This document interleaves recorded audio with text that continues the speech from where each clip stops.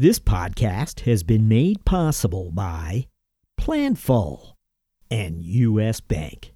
Hello, this is Buck Phillips, Chief Financial Officer of G1 Therapeutics, and you're listening to the CFO Thought Leader Podcast. This is episode 485.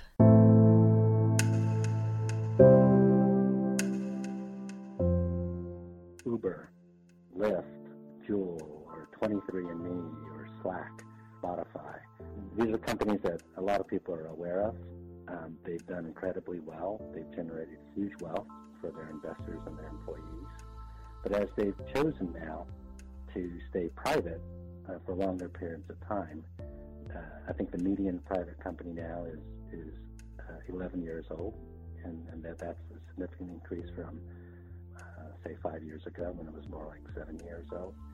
So the private companies are now choosing to stay private longer, but they need to figure out how to continue to finance their growth, as well as providing liquidity to their investors and their employees.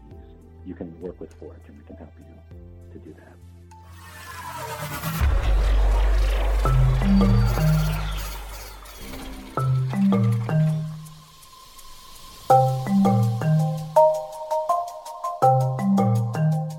Hi, it's Jack Sweeney. As more unicorns delay going public, Forge Global is seeking to satisfy the growing appetite for liquidity among Silicon Valley's IPO-hungry rank and file. It's an opportunity where CFO Mark Lee and Forge's finance team find themselves along the outer reaches of the finance function's evolutionary path. For Forge Global, it's where talent retention and customer retention become one. Our discussion begins after these words from our sponsor.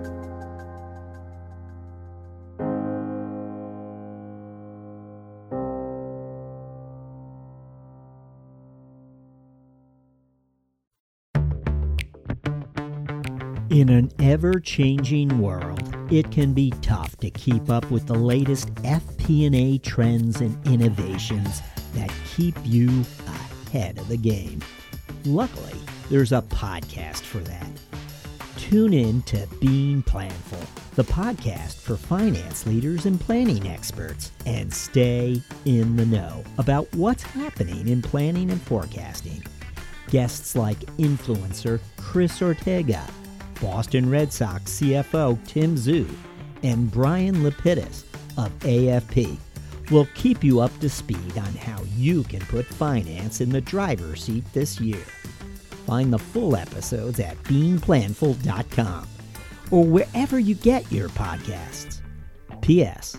Think you might make a great guest on the show? Shoot host Rowan Tonkin an email at beingplanful@planful.com.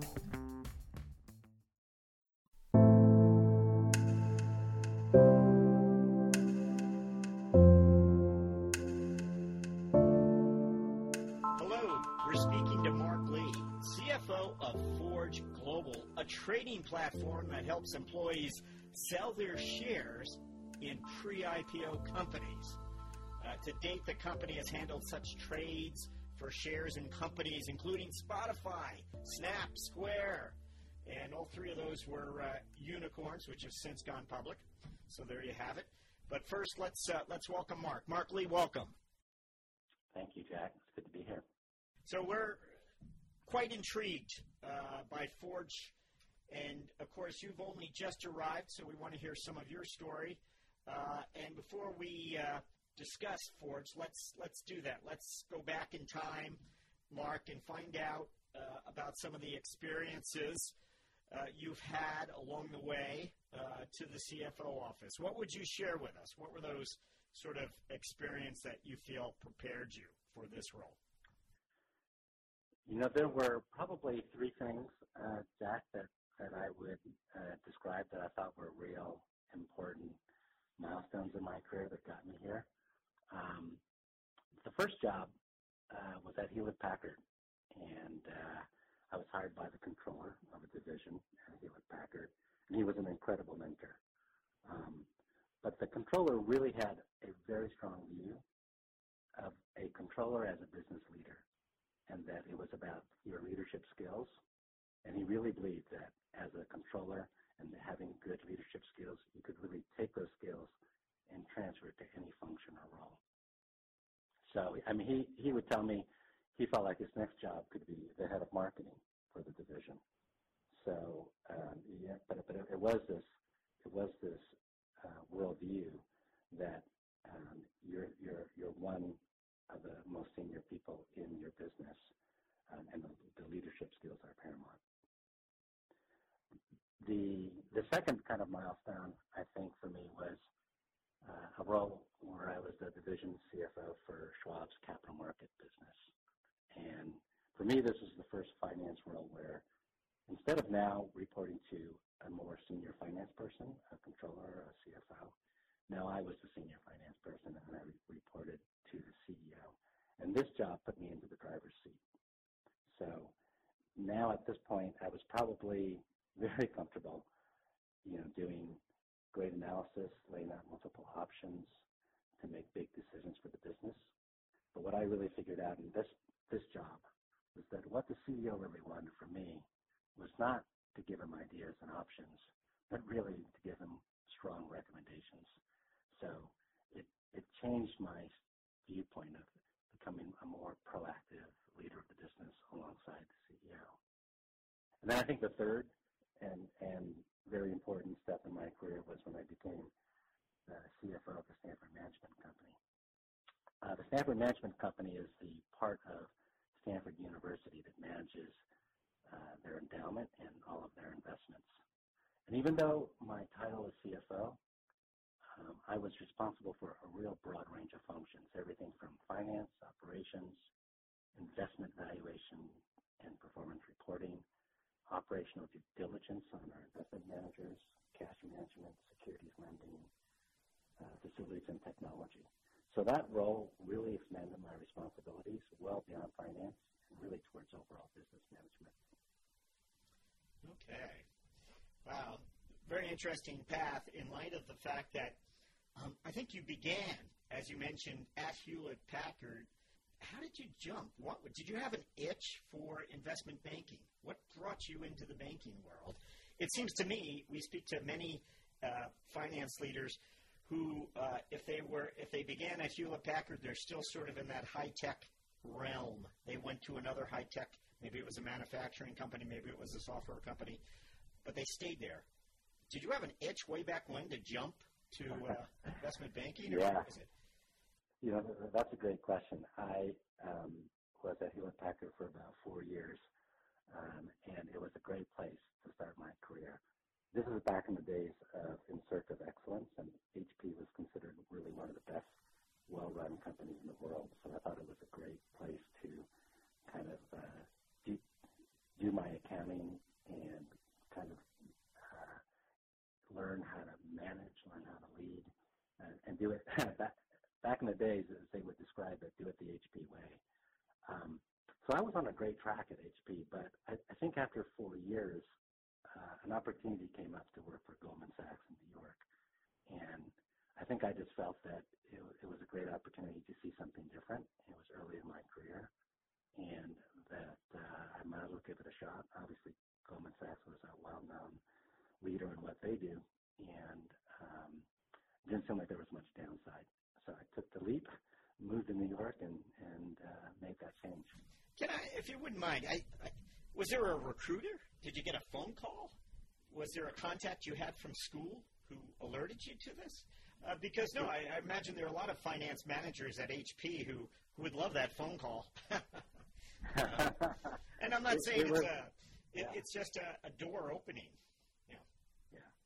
I think it was just kind of, as chance would have it. So I was a graduate of the Chicago Graduate School of Business, and they had kind of a monthly listing of positions that they would send out to their alumni. So I just happened to see that and follow it up, and I guess it was just, right time, right place. Great detail. I think very often universities and schools do play a role, and we don't always reveal that to our listeners. So that's a nice little detail there. And again, the Stanford Management Company, I feel like I need to ask you about this as well. I mean, this is such a unique entity. You were there a good number of years, too. Can you give us any greater detail how you became involved there? Well, I was recruited to this role. Stanford was looking for a CFO, and it was really an incredible opportunity. I mean, there's not a lot of these jobs out there, but there's a number, of course, the top private schools in the country that have very significant endowments. The top 3 or 4 being Harvard, Stanford, Yale, and Princeton. And with the amount of money that they have to manage, it makes sense to have, in a sense, your own investment company. And so the Stanford Management Company was a team of at the time, about 80 people or so.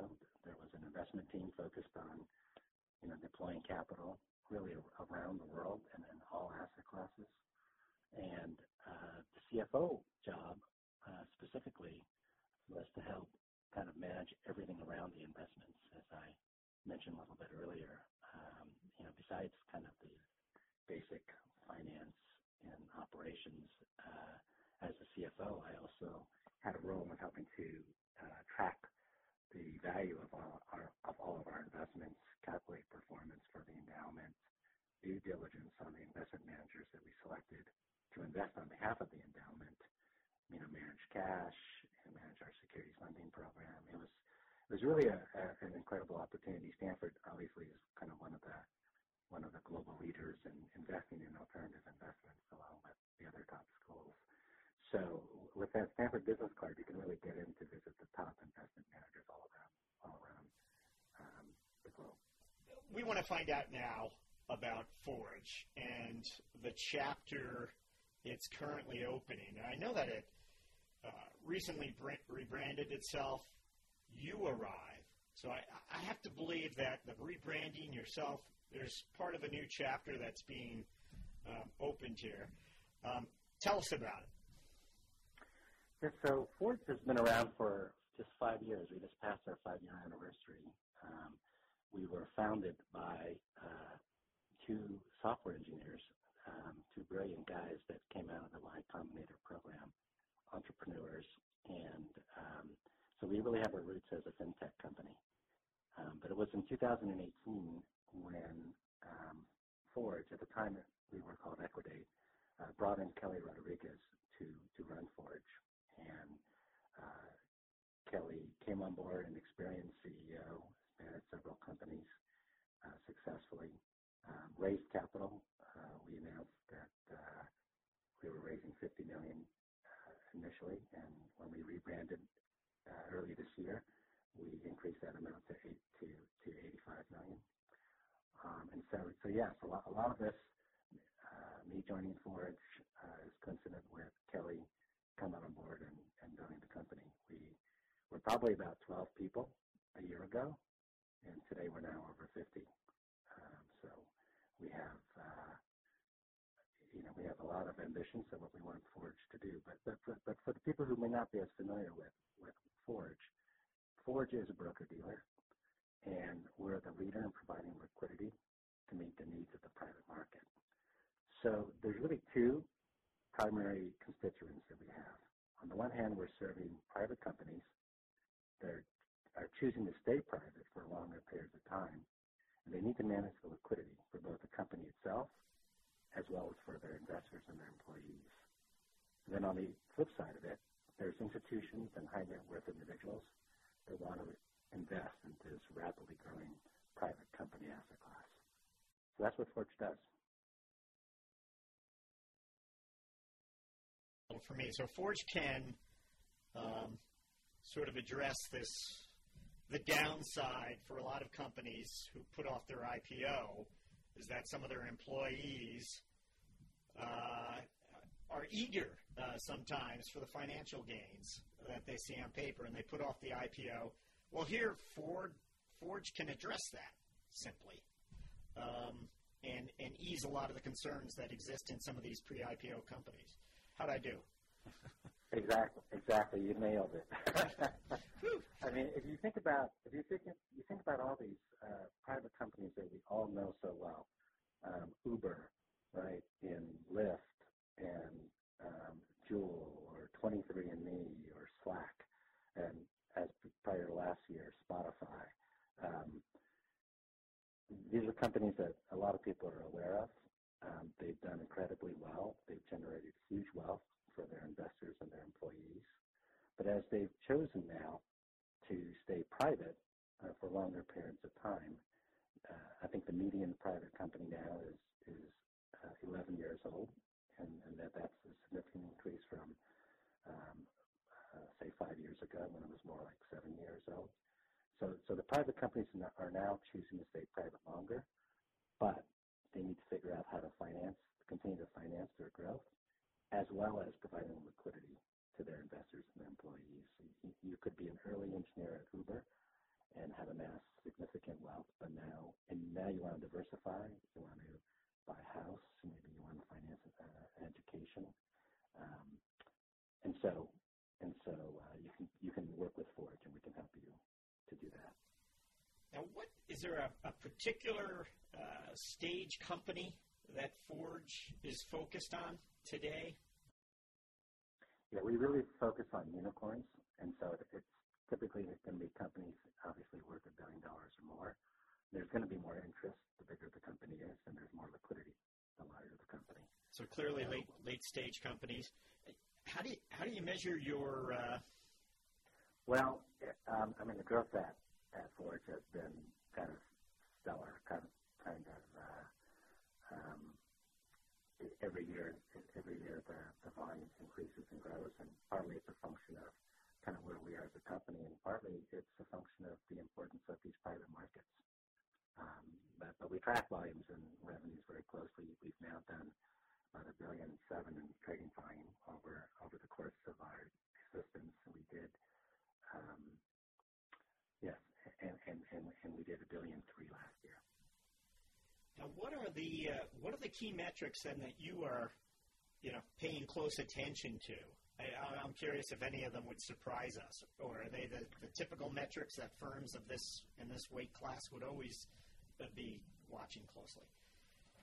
Yeah, no, they're the very obvious ones. We're obviously very focused as a young company on growing our business.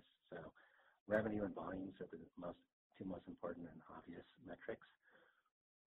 Market share would be very helpful, but unfortunately the private markets are so opaque and not transparent. It's really hard to get a read on market share. And then third would be looking at profitability. We have a lot of different types of trades and different structures that can meet the needs of our sellers and investors. And so we need to understand transaction profitability very closely. So there are other metrics that we use, but that's an area that we'll be developing kind of further as we progress. As you look to structure the finance team there, and I don't know if you reorganized finance upon your arrival. Did you see certain pieces missing? What did you find, and what do you want to do? A year ago, Forge, like I said, had only about a dozen employees and no finance professionals.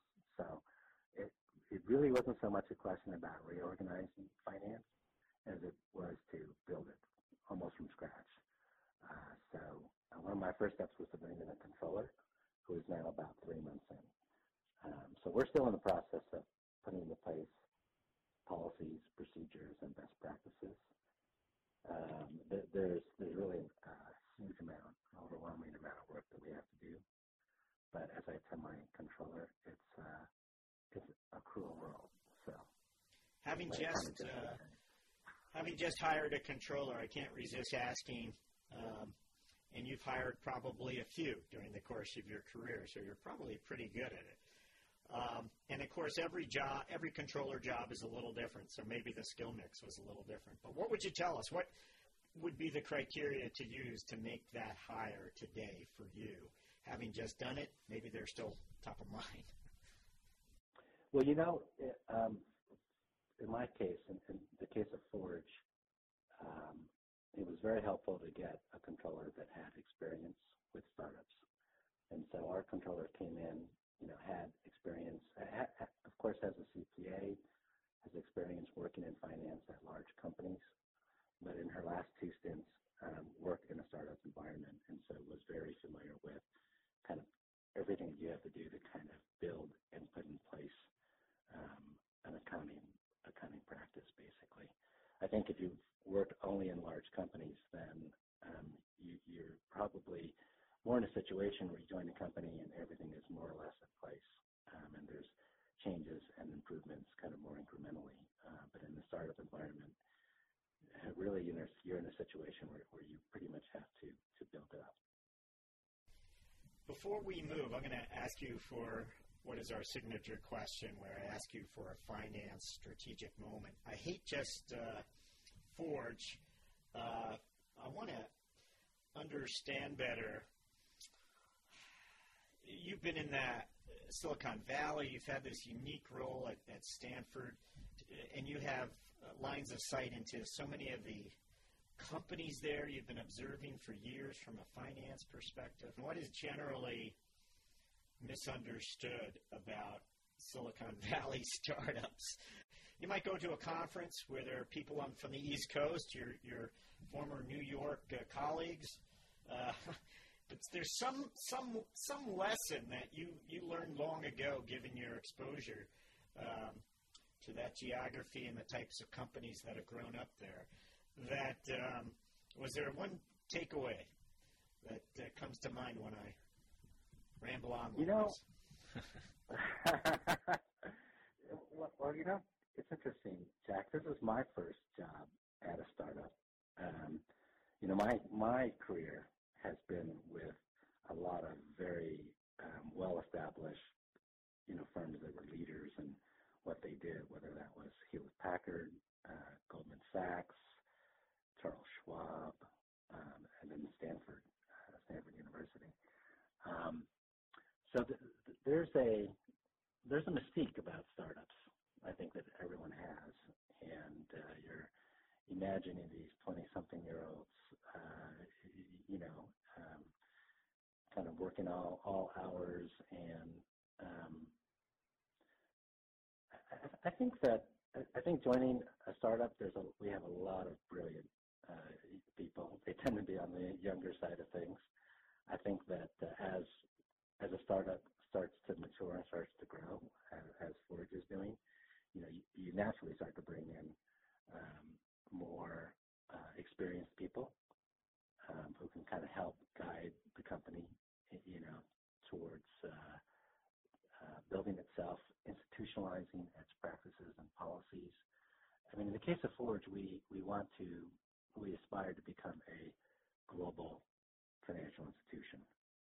And so, for us, it's about bringing in the right people to build the infrastructure that we need to engage with, global financial institutions as counterparts. And so it's great to have that mix of kind of our brilliant young engineers and others, as well as bringing in people who, have done this and have the experience, and we can complement each other. But it's exciting. It's exciting. I actually recommend the experience highly for those who are interested. When we come back, CFO Mark Lee shares a finance strategic moment. After this. The business landscape is changing quickly. As the pressure to manage expenses efficiently and strategically increases, you need solutions that not only help drive down costs and improve efficiencies, but meet the changing needs of your business. At U.S. Bank, we can help.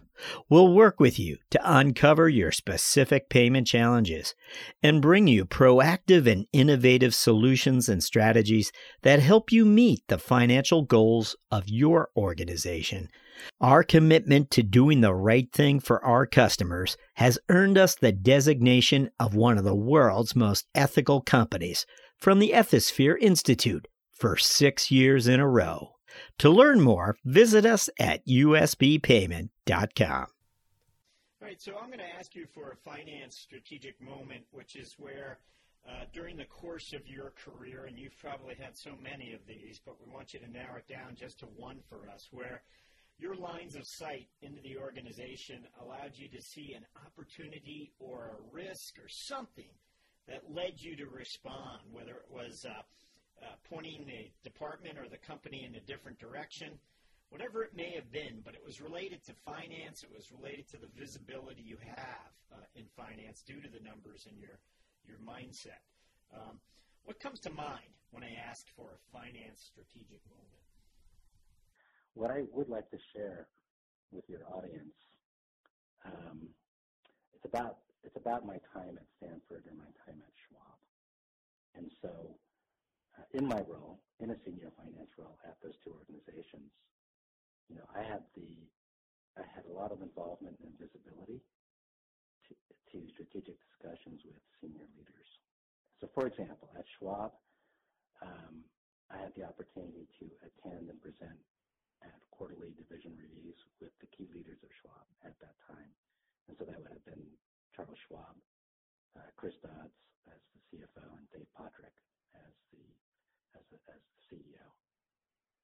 And so I would work with the head of the division to build these presentations, develop the content and what we wanted to present to Schwab leadership. And it gave me the opportunity to experience talking to Chuck and Dave about capital markets and trading within the context of a vast retail brokerage and RIA business. And it really gave me insight into how these visionaries really viewed the investment in the brokerage business.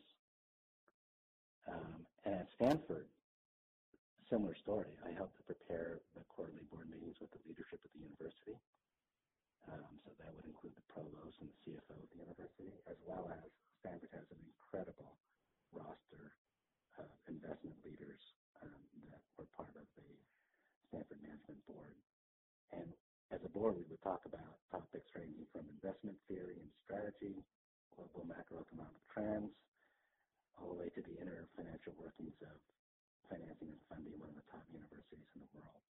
So I mention these things because I think both of these experiences, it helped me to understand the perspectives of extremely successful business leaders, to put myself into their shoes, to see how they thought about the business, what questions they would ask, what they were concerned about, and where they thought there was opportunity. And I think the most successful finance professionals, right, are business leaders. And I think, for example, it's not uncommon that you'll see that a CFO can move into the CEO's seat at some companies. And I think as you are going through your finance career, if you can always try to stay broadly focused on really understanding the business. Of course, you have to have your finance chops. You have to do an incredible job doing your accounting and financial reporting, and whether it's tax or treasury work. But at the end of the day, it's going to be the breadth of your knowledge of the business that's going to drive your ability to contribute to the company. And so I think of myself not just as a senior finance person, but as just one of the important members of the senior management leadership team that happens to know, his way around an income statement, balance sheet, and changing cash flow. So I think at the end of the day, it's all about the business. Okay, we're going to jump to the mentoring round, where I get to ask you several quick questions intended to inspire and mentor future finance leaders. What's one thing that's exciting you about finance and business today? I think that, finance is evolving. I think that, for example, my role at Forge, we're a company that's looking to disrupt our industry, looking to bring technology and create something new. I think that the evolution of how companies are changing create an opportunity. We always ask this as well, and I think the first time you step into a CFO role where you're the leader, the buck stops with you. So you've had, obviously, many senior finance roles, but the first time you were the CFO, was there a piece of advice or something you wish someone had told you before you stepped into that role? Again, so we're looking for that thing that you weren't prepared for, I guess, in some way when you think about it.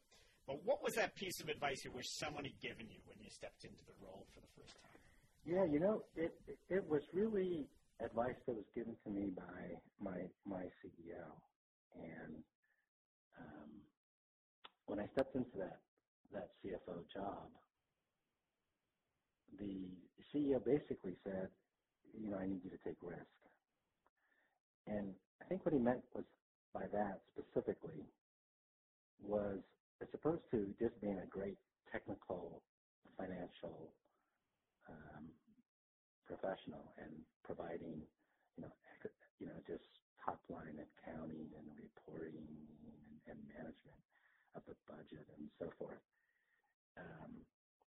Really, the requirement and the opportunity was to step into that role, to start to put yourself out there, to start to make recommendations. You may be right, you may be wrong, but regardless, now you're in a critical decision-making role, and your job is to help to make decisions, not to necessarily rely on the CEO or to be able to kind of make the final call. Many times the CEO actually wants you to make the final call, and so it's putting yourself out and kind of willing to take that risk.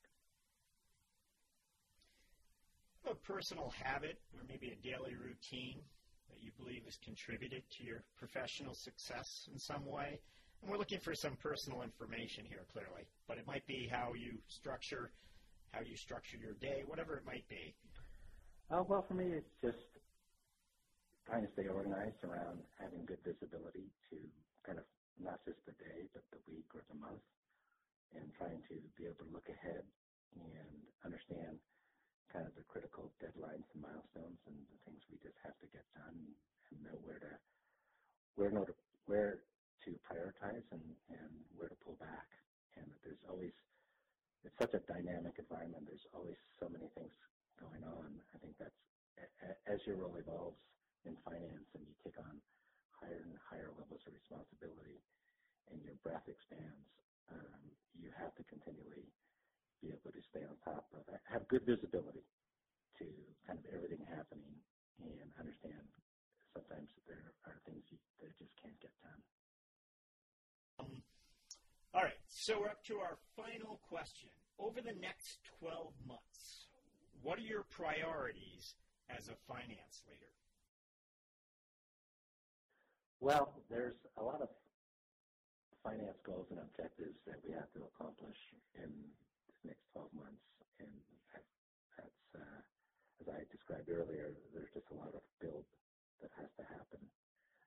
There's a lot of work that isn't in place today, but actually it's just kind of one of our priorities. There's, as part of a fairly young and rapidly growing company, we're looking to expand internationally. We're looking to add new lines of business. We're looking to develop a lot of strategic partnerships with major players in the space. So it's more or less that this core finance work that has to get done is kind of a basic building block, but there's just so much more. So we have a lot of priorities that we have to accomplish, and we have to basically just put all of our tasks in place and execute.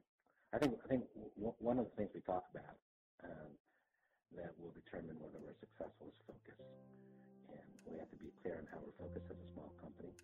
We have enough work that could be done by 200 people, but we have 50 people. So we need to stay focused on what we're going to do and what we're not going to do, and execute well. Okay, Mark Lee, thank you for joining us on CFO Thought Leader.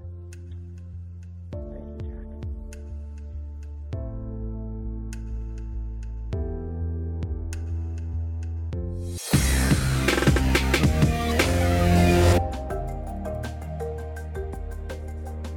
Hello, listeners. Do us a favor.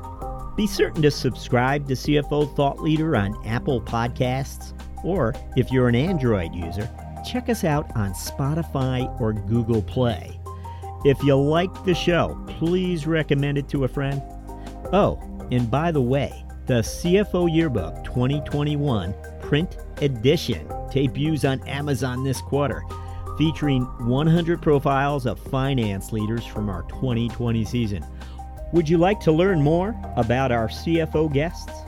Order the CFO Yearbook 2021. Thank you for supporting our efforts to bring you career journeys of CFOs driving change. We'll be back with another episode very soon. Thank you for listening.